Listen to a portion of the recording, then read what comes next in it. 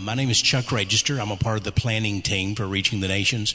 I welcome those of you who are here in Binkley Chapel and those who are watching by way of live stream today. As we began to plan Reaching the Nations 2017, one of the concepts that we really wanted to focus on was to give you an opportunity to hear from some of our diaspora brothers of what it was like coming to America. Most of us involved in diaspora ministry in the U.S., especially from the Anglo Church, we only know the stories we hear. We haven't personally experienced packing up our family, moving across the ocean, trying to settle in a new environment, to learn a new language, to learn new culture.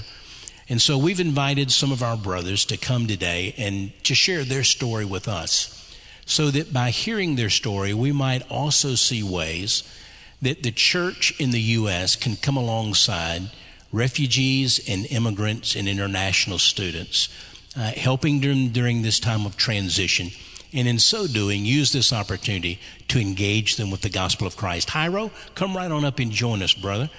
And so what I'm going to do is to ask my two brothers to introduce themselves to you, and to tell what I call their immigration story this afternoon. I hope that they'll share with you things like their native nation, where they're from, what age they happen to be, their family circumstances when they came to the U.S., why they immigrated to the U.S., and if they were an English speaker at the time, or were they coming to a culture where a whole new language had to be embraced. And so let's listen to their immigration story today. And Noel, I'm going to start with you. Introduce yourself and tell us your story. I'm Noel De Asis, and I'm from the Philippines. I was born in Manila. I grew up there, and I have no provinces, so I was more exposed to the urban type of living, so crowded in Manila. And so I was a pastor there and a chaplain, also Far East Broadcasting Company. And my case is very different because I was discipling business people during those days. God has entrusted me a very special ministry, doing a lot of things in many different corporations. And because of that, one of them helped me get what we call a tourist visa. And because of that tourist visa, I got the opportunity to be invited as speakers in many different churches, both Anglo, African American, and Filipino American churches, most especially in California.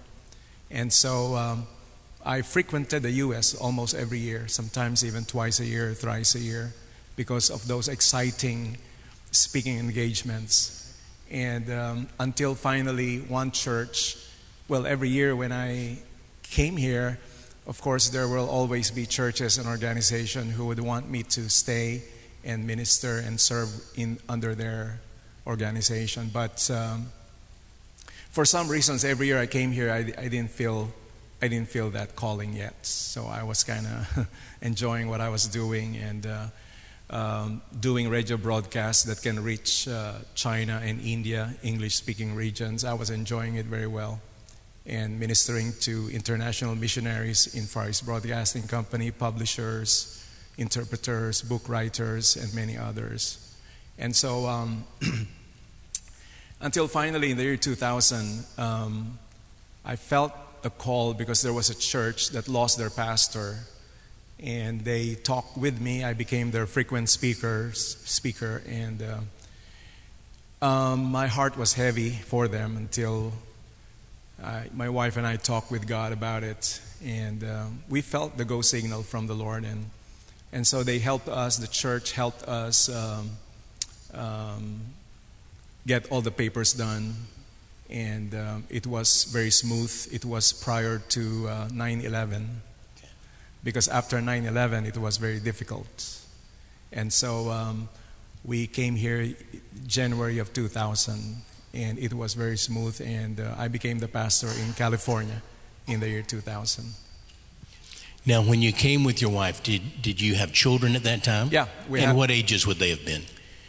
We have 3 children, and what happened is my wife and I were given papers, and then they they started taking care of the papers of our children. The goal is to get them from Manila. And it did not take that long until finally they were able to fly into the U.S., and we were so delighted about that. Okay. It was very smooth. So you're transitioning from the Philippines. You already speak the language, obviously, have a lot of wonderful contacts in the U.S. But my suspicion is there were probably still some emotions that you're dealing with, leaving your home, coming to a new country. Can you remember and describe some of those emotions? Well, actually, my story is that prior coming to the U.S., there's an organization in Rome, Italy, who was actually getting in touch with me already. So I was not really bent on coming here or staying here or serving here, because I was more already programmed to go to Rome because they're already preparing everything there, language school for our children and many others. It's a long story, but something happened with the senior pastor. There was a car accident and all the plans were dissolved, aborted. And because of that, I felt God opening up a way to really confirming with me and with my wife that this is the place where He wanted us to be. And so it was a struggle because there was even a disagreement between me and my wife because I did not want to serve here. I was just enjoying what I was doing there back home. I was able to plant a couple of churches. I was a senior pastor of an established church. I was a part-time faculty member of a Bible school, and then became the chaplain and radio broadcaster of Far East Broadcasting Company. And at the same time, I was an English pastor of a big Chinese church. So I was kind of enjoying what I was doing. It was very different. But my wife felt that there's something new that God is doing. And I think it took us a lot of prayers, to be honest with you. We really bent our knees to God about it. And we want to be united in that big transition in our lives until finally, I felt it, until finally there was peace, especially when I heard the news about Rome. And so, yes, there was an emotional struggle. So what you're really trying to say is she won the argument. Yes. Jairo, tell us your story. How did you come to the U.S.? When? Where's your home country? Tell us your immigration story. Good afternoon. My name is Jairo Contreras. I'm originally from Colombia, South America, from the capital, Bogota. And I came to this country in 1992, straight to Asheville, North Carolina. And the reason I get there was because my brother, one of my oldest brothers, used to live in this country for many years. So at that time, he was opened the door for me to come to this country. And I was doing missionary work in South America before coming to this country. Was 10 years before that. I was working with Campus Crusade, with Bill Bright organization. And I was able to travel in some countries in South America, like Venezuela, Ecuador, Peru. So I was having a deep foundation background in the gospel ministry. And there was no really particular reason I came into this country, but my brother invited me, and I was really praying about it.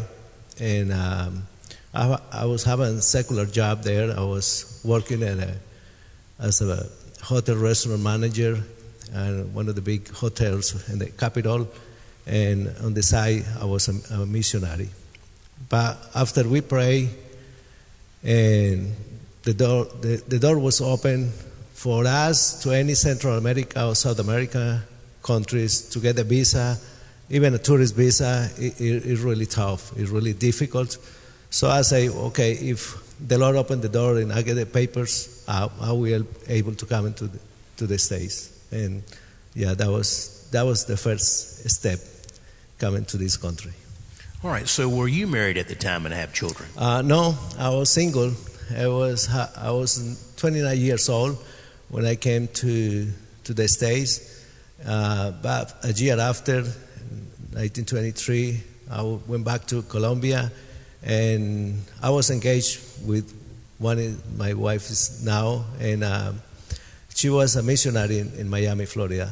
So when I came back from Colombia after 1 year, then we just decided to get married in Florida and live in Miami, Florida, do a church planting work for 1 year, and then since I was noticed that the mountains and the lifestyle around here is more safe for raise the family, so we just agreed that we're going to come and move to the mountains, and we came back to Asheville, North Carolina in 1994. All right. So both of you men in your ministries were able to come to the U.S. having understanding and function very well in the language, having contacts and relationships already here in the U.S. But your story, I'm going to guess, is fairly unique, perhaps, than some of those that you serve and minister to now who are coming to the U.S., and this is a completely different culture with very few relationships and maybe no language to learn. So talk to us this afternoon about what your church members are feeling, the people you minister to who are coming to the U.S. to settle. What are some of the emotions they deal with, some of the struggles that are theirs? Well, in my first few years in my pastorate in California, it was kind of shocking and heartbreaking at times because of the American dream. A lot of Filipino people would do something at the expense of values and religion, at the expense of dignity and character, just to be able to get documents in the U.S. And I have to admit that it was very hard for me because I encountered a lot of men, for example, and even women who would break off from a marital relationship and just to be able to marry somebody here who has a paper, and because of that committing some of the things that we don't want to happen. There's so many heartbreaking moments because of children involved and families involved.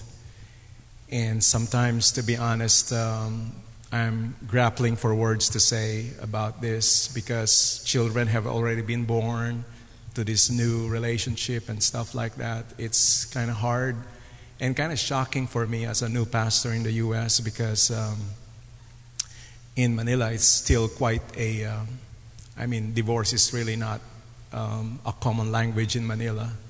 And so it was very hard. I need to consult other pastors in order for me to be able to find the right words to say and minister to them in a way that they will really find God in that kind of situation. So if I hear you correctly, you're saying that in order to chase what we call the American dream, in order to gain the immigration papers to come to the U.S., people are dissolving their families in order to marry into a relationship that makes immigration papers available. There's a lot like that, yes. So then you have a broken home left in the Philippines. That's right. And perhaps certainly a challenged home that's forming in the U.S. Yes. Jairo, how about the folks you minister to? Tell us about some of their immigration fears, some of their emotional struggles, some of the challenges that they face when they come to the U.S. Well, first of all, I'm going to start with my own experience. I came with a tourist visa for the first year, but then when I came back to Colombia, because my time expired here, so I had to return back to Colombia. When I decided coming back again, and I was not able to do it as a tourist visa because the political situation in my country was really, really tough. So I came in asylum political visa.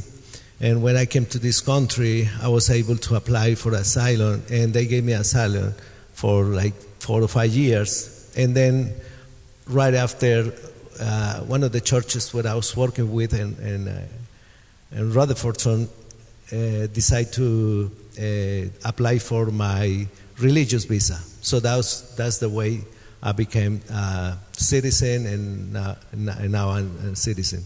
Because, like I say, it's not an easy way to find the proper style to do it. It's so difficult. Most people thinking, when they see a lot of Spanish around and they see a lot of difficulties because the papers, they don't know how hard it is to get the visa or the legal papers around here. So that was my experience. And since Mexico is so close, it's a country borders to the United States, many people has been crossing the border for years. And not only from Mexico, but from South America, from Central America, from any other country. They make it easier to come to this country. So when people get here, they had to survive, they had to live, and they had to find a way to do it. And if there is any way they can do it, they do it. But unfortunately, is not many ways to do it. So to work with the environment and the situation, it makes it harder for church planter, for ministry the people, because most of the time they are afraid, especially in today's day, the immigration is so tight and so tough. People are so afraid to drive without license. People so afraid to go work or to go out to stores or even take the kids to the school. So they had to find the ways, and one way to do is living in the community all together, because that way they cover the needs each other. For example, if somebody need to go work and nobody's take care of the kids at the house, well, the neighbors come in and take care. If you don't have right to go to work, maybe your neighbor had the license and he take you to go work and come picking up back to home. And there is a tension right now that most people thinking about to just go back or continue living until they get and they deport back to their countries. So it's kind of difficult, but it's not like impossible to do it. It just makes it harder for the ministry to grow at Spanish churches right now. Well, both you bring up some great points, some observations. One, that the immigration environment changed after 9/11, and things became much more difficult in immigrating to the U.S. And now we see the immigration environment taking another step up in tension and stress for the future of our diaspora brothers. And so you've mentioned several challenges, family challenges. You've mentioned, Noel.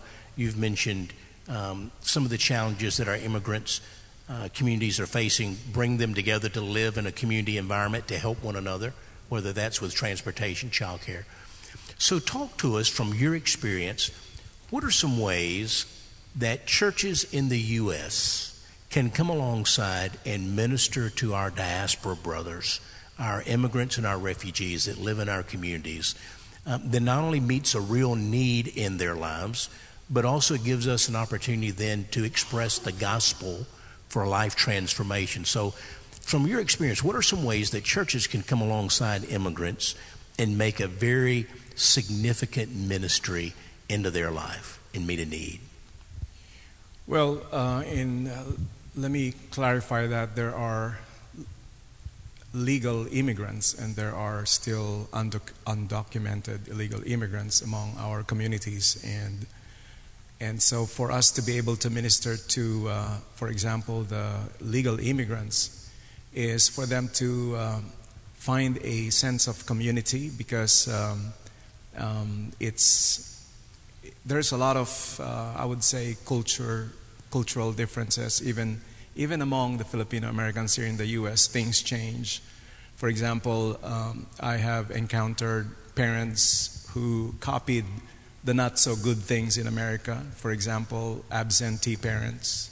They just want to get a lot of money but forget the most valuable thing of growing their children and being with them and, exercising real parenting and influence. And I also have encountered young people who are very independent, and that sense of individualism, it was really shocking to me. And so I was able to at least learn from them and be able to minister to them to connect all the dots, find the balance. Especially. And Noel, these young people would be second-generation Filipinos? Yes, okay. They don't anymore speak the language. They speak our language here in the U.S., and they have grown in an environment where it's very American. And so those things, in my first few years, I have encountered them, and so I need to adjust a little bit. I need to learn. I need to kind of figure out where they're coming from, and so that I will be able to minister to them. And so those are not easy. And trying to penetrate everybody from different contexts, the gospel of the Lord Jesus Christ, where real righteousness can be found. So that is quite a task for me then. I have met people, for example, too, that are illegal immigrants, undocumented, and to be honest with you, they went through a lot of hardships. People exploited them, people abused them, and they are living in fear, and so they are just very dependent on whoever can help them in every day of their lives. And so we, as a church, we would like to minister to them to make them feel they belong, and as a community, and we want to be able to talk with them heart to heart, because most of the time it takes a while for them to really open up. It takes a while for them to really tell you the truth. It takes a lot of friendship. It takes a lot of trust. And so when you obtain that, then you will be able to figure out how you can help them find sponsors, find a job or a business or something like that that could legalize their stay in the U.S. For example, I have met a pastor who was illegal, unfortunately, in the U.S., and I am not proud of that. But he went through a lot of hardships. He was exploited by an Anglo church somewhere in the West, and he was exploited. He was living miserably. And he came to me, he called me and said, Pastor Noel, can you help me? Because during those days I was also serving as an executive director of the Association of Filipino Churches. I said, sure, why not? What's the problem? And so, to cut the long story short, we talked, and I found out that the church, sad to say, used fake documents to get him, and then after that, they left him with nothing, hoping that he will be sponsored, hoping that he will obtain papers, hoping that he will get a decent salary, but he did not. So I consulted people and trying to help him, and the advice is for him to go back home. It was a struggle for him. I told him, you got to go back home. And, it was a struggle.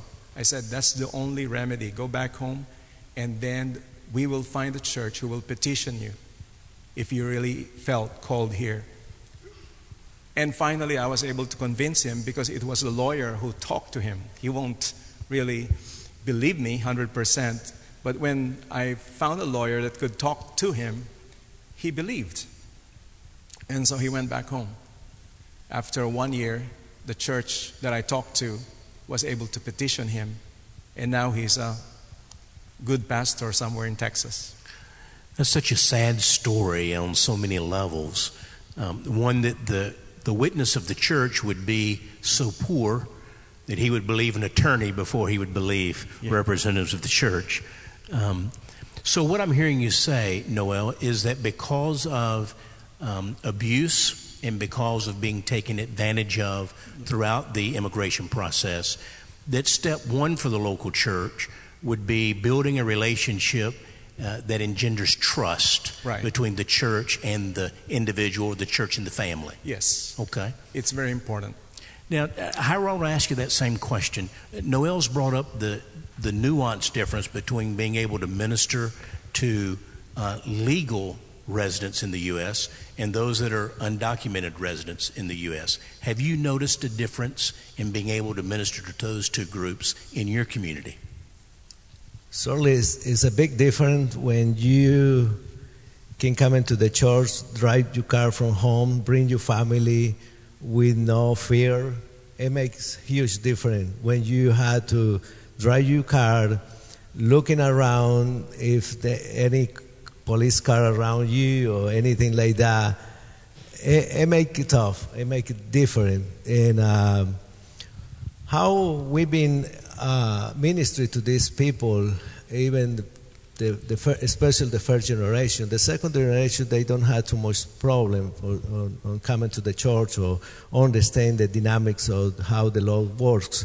But the first generation is difficult, not only because the lifestyle that they have here with undocumented, but also they had their families back home, and they had to connect with their families, but not only connected, but also support their families. Sometimes they leave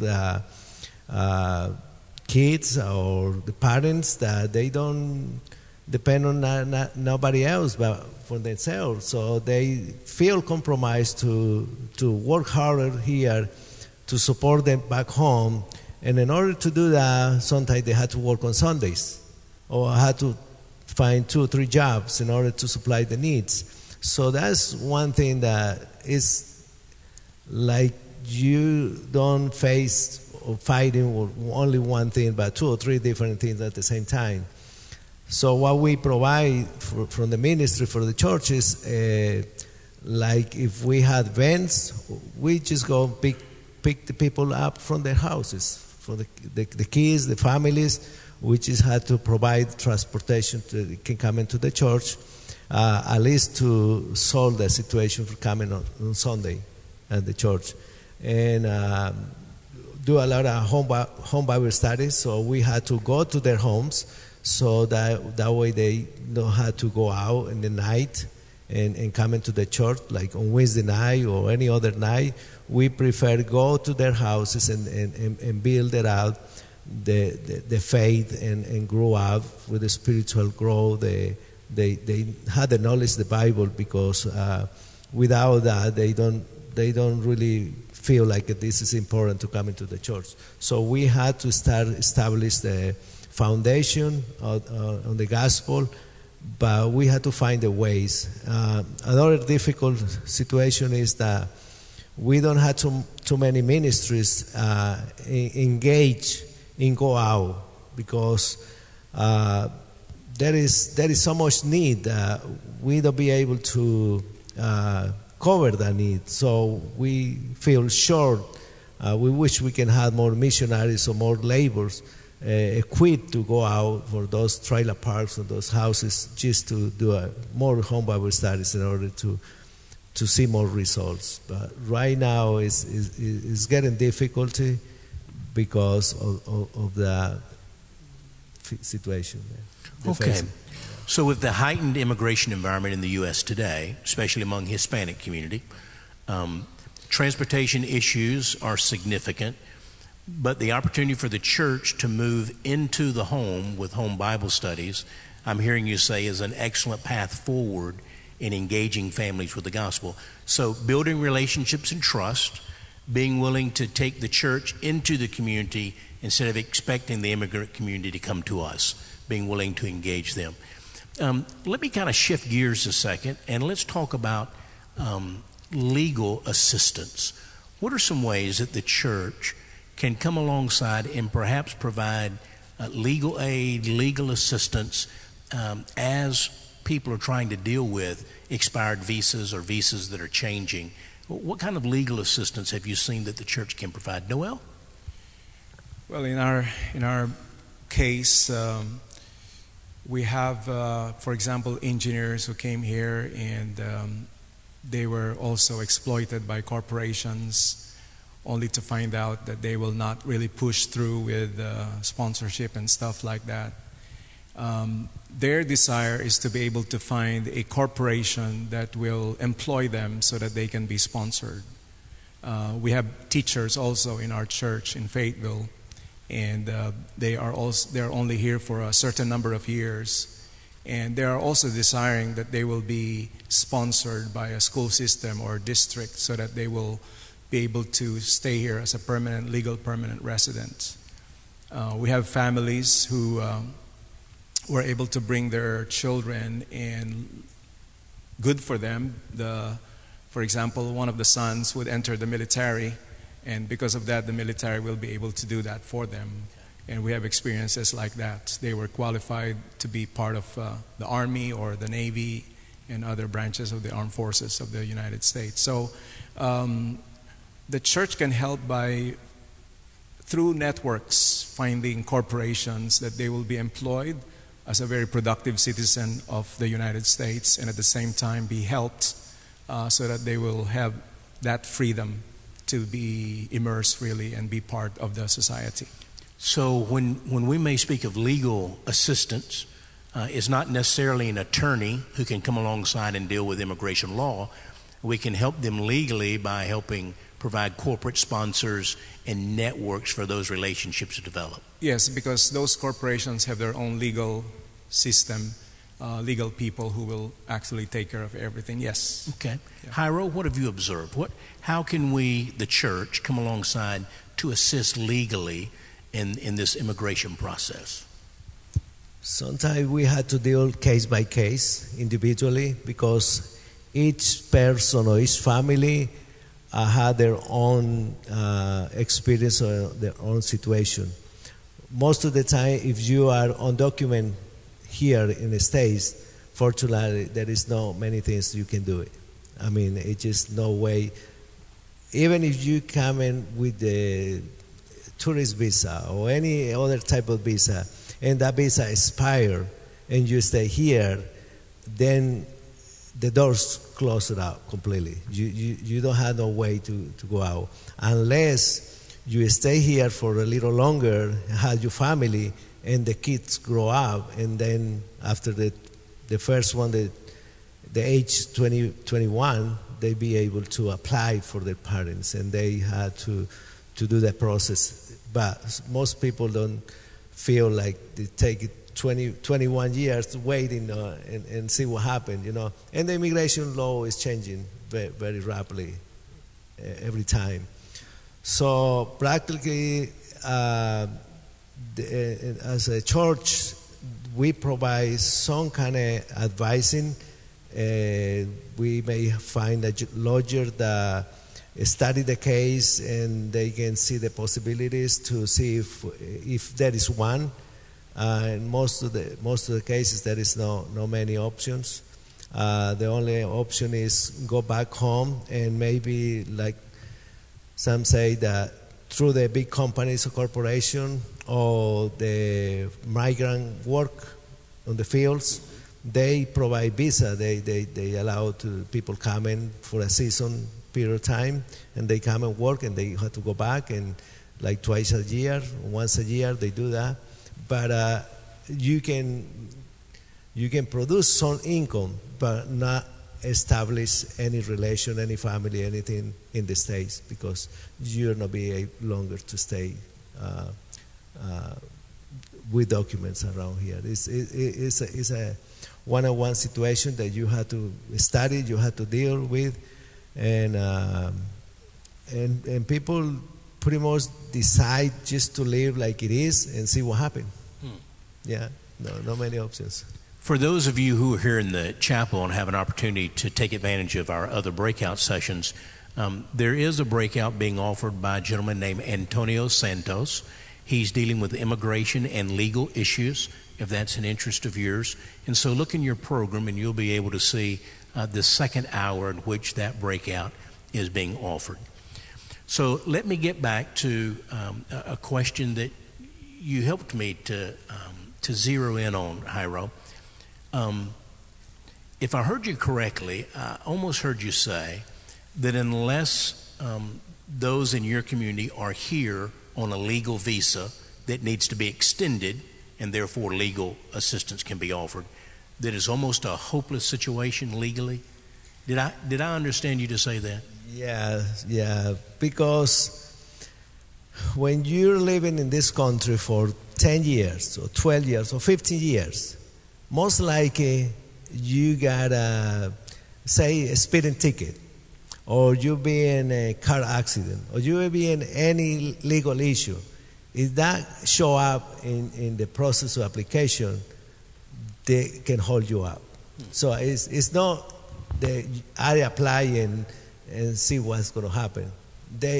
Because you're living here, it's most likely you being exposed to anything can happen to you or your family.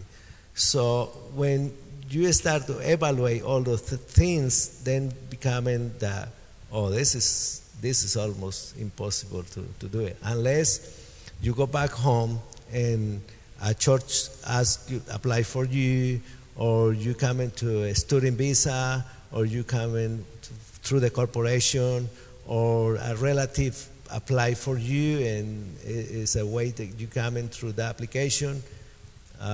There are many ways, but there are no easy ways for the people that already been living here and they have their families here. So that's what we are looking for, because we had like a church of 100 people. Okay, how many those are documented or undocumented? Okay, you count maybe 50-50, for example. Okay, you count with 50% of the people that you know for sure that you have your church going on, but the other 50, you can have it this Sunday, but next Sunday, 25% probably you don't see it. Because you know when the immigration is coming to your neighborhood and picking it up. Right. So, some of the typical ministries we might see to diaspora peoples, English as a second language. We might see in certain communities a medical, dental, mobile bus coming through, perhaps some type of a food bank to assist because income generation is such a challenge. Talk to us a little bit about some of those types of compassion ministries that you've seen to be very effective in ministering to diaspora peoples from your experience. It is very helpful because most of the, let me talk about the illegal immigrants, most of them are really living miserably. They don't get a decent salary. They are treated unfairly. They don't have any human rights, if I may exaggerate. So it's hard for them to get a medical dental insurance. It's hard for them to come find a doctor, and they sacrifice, just like what he said. They just want to work hard and work hard. So this medical dental assistance or program is really a come on to them.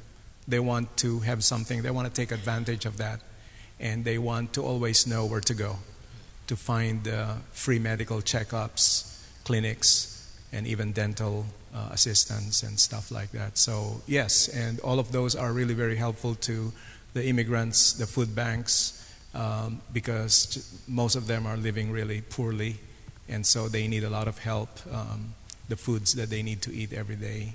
Yes, they are very helpful.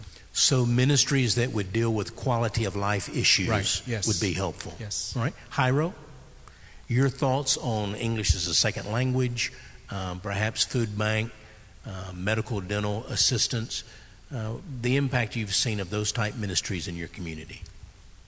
The priorities always come in first. If you are hungry and somebody's giving some food, that's the priority, you know. And I start a lot of ways to reach out the communities, and like for example, we open ESL, English as the second language, and the first 2 or 3 weeks, the church is, is full of students. Everybody's coming, they want to learn, want to have experience. But through the time, then they start losing the interest because they thought that was easier, first of all, and it's not easier to learn a language. And then other things coming on the side that maybe they don't find a childcare, or they don't have the transportation to come in, or they just find a job and they have to, prioritize their needs. But also it's a good try. It's a good opportunity for reach, because if you invite 20 people and then at the end you win 2 or 3, hey, that's 1 or 2 that you don't have it for the Lord. So it works. And also the dental clinic, bus, or any food pantry, or any recreation for the kids, or any tutoring after the school. Sometimes we had a program that we had a team that we go out to their houses and tutor it to the kids. And through that, we build a relationship, and then we be able to share the gospel. So that's the main thing. But opportunities are a lot for them, because anything coming to help them, they receive very well. They're very thankful. They very appreciate what they can have, because they live in outside of what they supposed to. They used to live. So anything can come in to help them. Really appreciate. So it's a lot of ministry opportunities that we can put together and reach out to the communities, because they are really open to receive that. Yeah, just an example of echoing what you men are saying. About 12 years ago, I'm familiar with a church in Mississippi that opened up a food bank, which is fairly common, but also a medical clinic complete with pharmacy, in which doctors and pharmacists and nurses in the community volunteered their time. And they thought their primary target audience would be basically homeless people in their community. What they discovered was the tremendous need in the ethnic community for those ministries and those services. And so their patient list quickly grew to those who were refugees, immigrants, and some international students from the local university receiving that kind of care. So it's kind of validating what you're saying from that experience. So if you guys were going to give one piece of advice to a traditional Southern Baptist church on how to engage the diaspora community that you're so familiar in working with, what would be that one piece of advice? How would you encourage us in ministry to refugees and immigrants and international students? Noel? My answer to that is simply love. Make them feel that they're not just another number in the statistics. Make them feel that they're not just another feather on the cap. Make them feel not just another project. Make them feel they're loved and they belong. And sometimes it's heartbreaking for them just to be part of the project, just to be part of the ongoing, undeniable phenomenon in the U.S., the ever-changing face of our society. They don't want that. They just want a family. They want a real church. They want not to be a second-class member of the church, somebody that will really feel loved and part of the community. That change a lot. That changes a lot of things. And when they feel loved, when they experience and encounter the love of God through Jesus Christ, they would really not only open up, but would really humble themselves to be helped, because a lot of them are suspicious. A lot of them are, this and that. They're building a wall, not only because of lingo and language, not only because of culture and race or roots. And the struggle for them is to go to that feeling and state that they really belong. And so that is my advice to the church, that the powerful tool is love. And everything else secondary. Wow, thank you. Jairo, what might you add to that?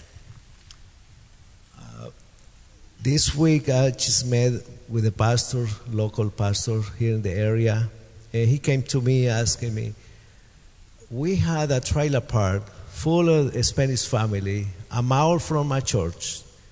He said, how I can minister to these people, okay? He said, we have a wonderful program. I want a program. We have a wonderful program for the kids on Wednesday night, on Sunday morning, but we don't know how we be able to invite them to come in here. And I say, well, there's a good feeling, you know, there's a good opportunity. If you notice that there is people that they need the Lord and you want to reach them for the Lord. And I say, have you been able to go and walk through all those trailer parks and see how many Hispanic? No, we haven't. We just saw that is there. What I'm going to say with this is that a lot of people want to reach their migrant people or the different ethnics, but they don't know how. Okay, and it's normal that we don't know how because we don't belong to that culture. We don't speak the language. We don't know how they live or anything like that. So I say, well, the first thing is we're going to start praying for these people. We're going to pray because we don't know what the reality is in that community, what they really need. So we're going to start praying for that community. Then after that, we just go and visit them. We're just going to knock at the doors and introduce yourself. We are from this church. We want to meet you. We want to see how you've been doing around here. We want to offer you our facility, our church. You're very welcome. And if you need transportation, if you need anything, that maybe we can start praying for, or manifest, show the love. Love is a language that everybody understands, right? It's a non-limited language that if you express the gratitude and love of somebody, it's easy for somebody can get the message. So I guess we just need to go out and tell them that we love them, that we want to be a part of their community, and there is resources that we can provide for them in case of the emergency. They can feel to knock at the church door, and say, "Hey, I got my child is in an accident, and I need some help, or I don't have no clothes. I need some food," or anything that express the needs. And we don't want to find out unless we go in that community and looking for those opportunities. So that's the only way is start breaking those walls that I'm here, you there, and see how that goes. No, we have to cross the line and introduce yourself and share what is our intention, how we can help you, or how we can come and be your friends. So that's more relationship, one-on-one relationship. You know, guys, what you've just shared is, as we would say, worth the price of admission. You've helped us to see this afternoon that it's not as important which methodology we might use to reach out to our diaspora brothers, whether that's a food bank or a medical clinic or ESL. But what's most important is that we reach out in love. So no one feels like a project, and we build a relationship, and from that relationship, trust begins to flow. And when trust begins to flow, they begin to naturally share their needs. We need A and B and C, and through that love relationship, Christ is exalted, and the opportunity to share the gospel is before us. I want to thank you for sharing your stories today. You've opened up, you've been transparent to us, you've helped us to get a peek into what's most important in diaspora ministry: love, building relationships, building trust, meeting the needs of people. Would you help me just say thank you to these two guys for sharing with us today? Let me remind you that we're about to break after a moment of prayer. We'll be back at 7 o'clock here in Binkley Chapel. Tonight, Dr. Danny Aiken, who's president of Southeastern Baptist Theological Seminary, will be our keynote speaker. You'll certainly want to hear Dr. Aiken. He has a passion for reaching the nations of the world, especially those in North America.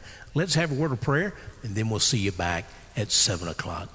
Father, thank you that you have helped us to understand the fundamental principle of what it means to be a follower of Christ. You taught us in your word to love you with everything we have and to love our neighbor as ourselves. And Father, these men have underscored that second great commandment to us today, that we are to love our diaspora brothers and sisters. We're to love the refugee and the immigrant and the international student. And when we love and build relationships and trust begins to flow, Father, we thank you that there we see opportunities to meet real needs of compassion. But more than that, we're given great opportunity to communicate the life-transforming message of the gospel of Jesus Christ. And so, Father, as we leave this breakout time and as we prepare tomorrow afternoon to return home, keep before us this lesson that we've learned today. Love. To love our ethnic-born fellow neighbor so that we might be the hands and feet of Jesus in their lives. And it's in your name we pray. Amen. Thank you very much.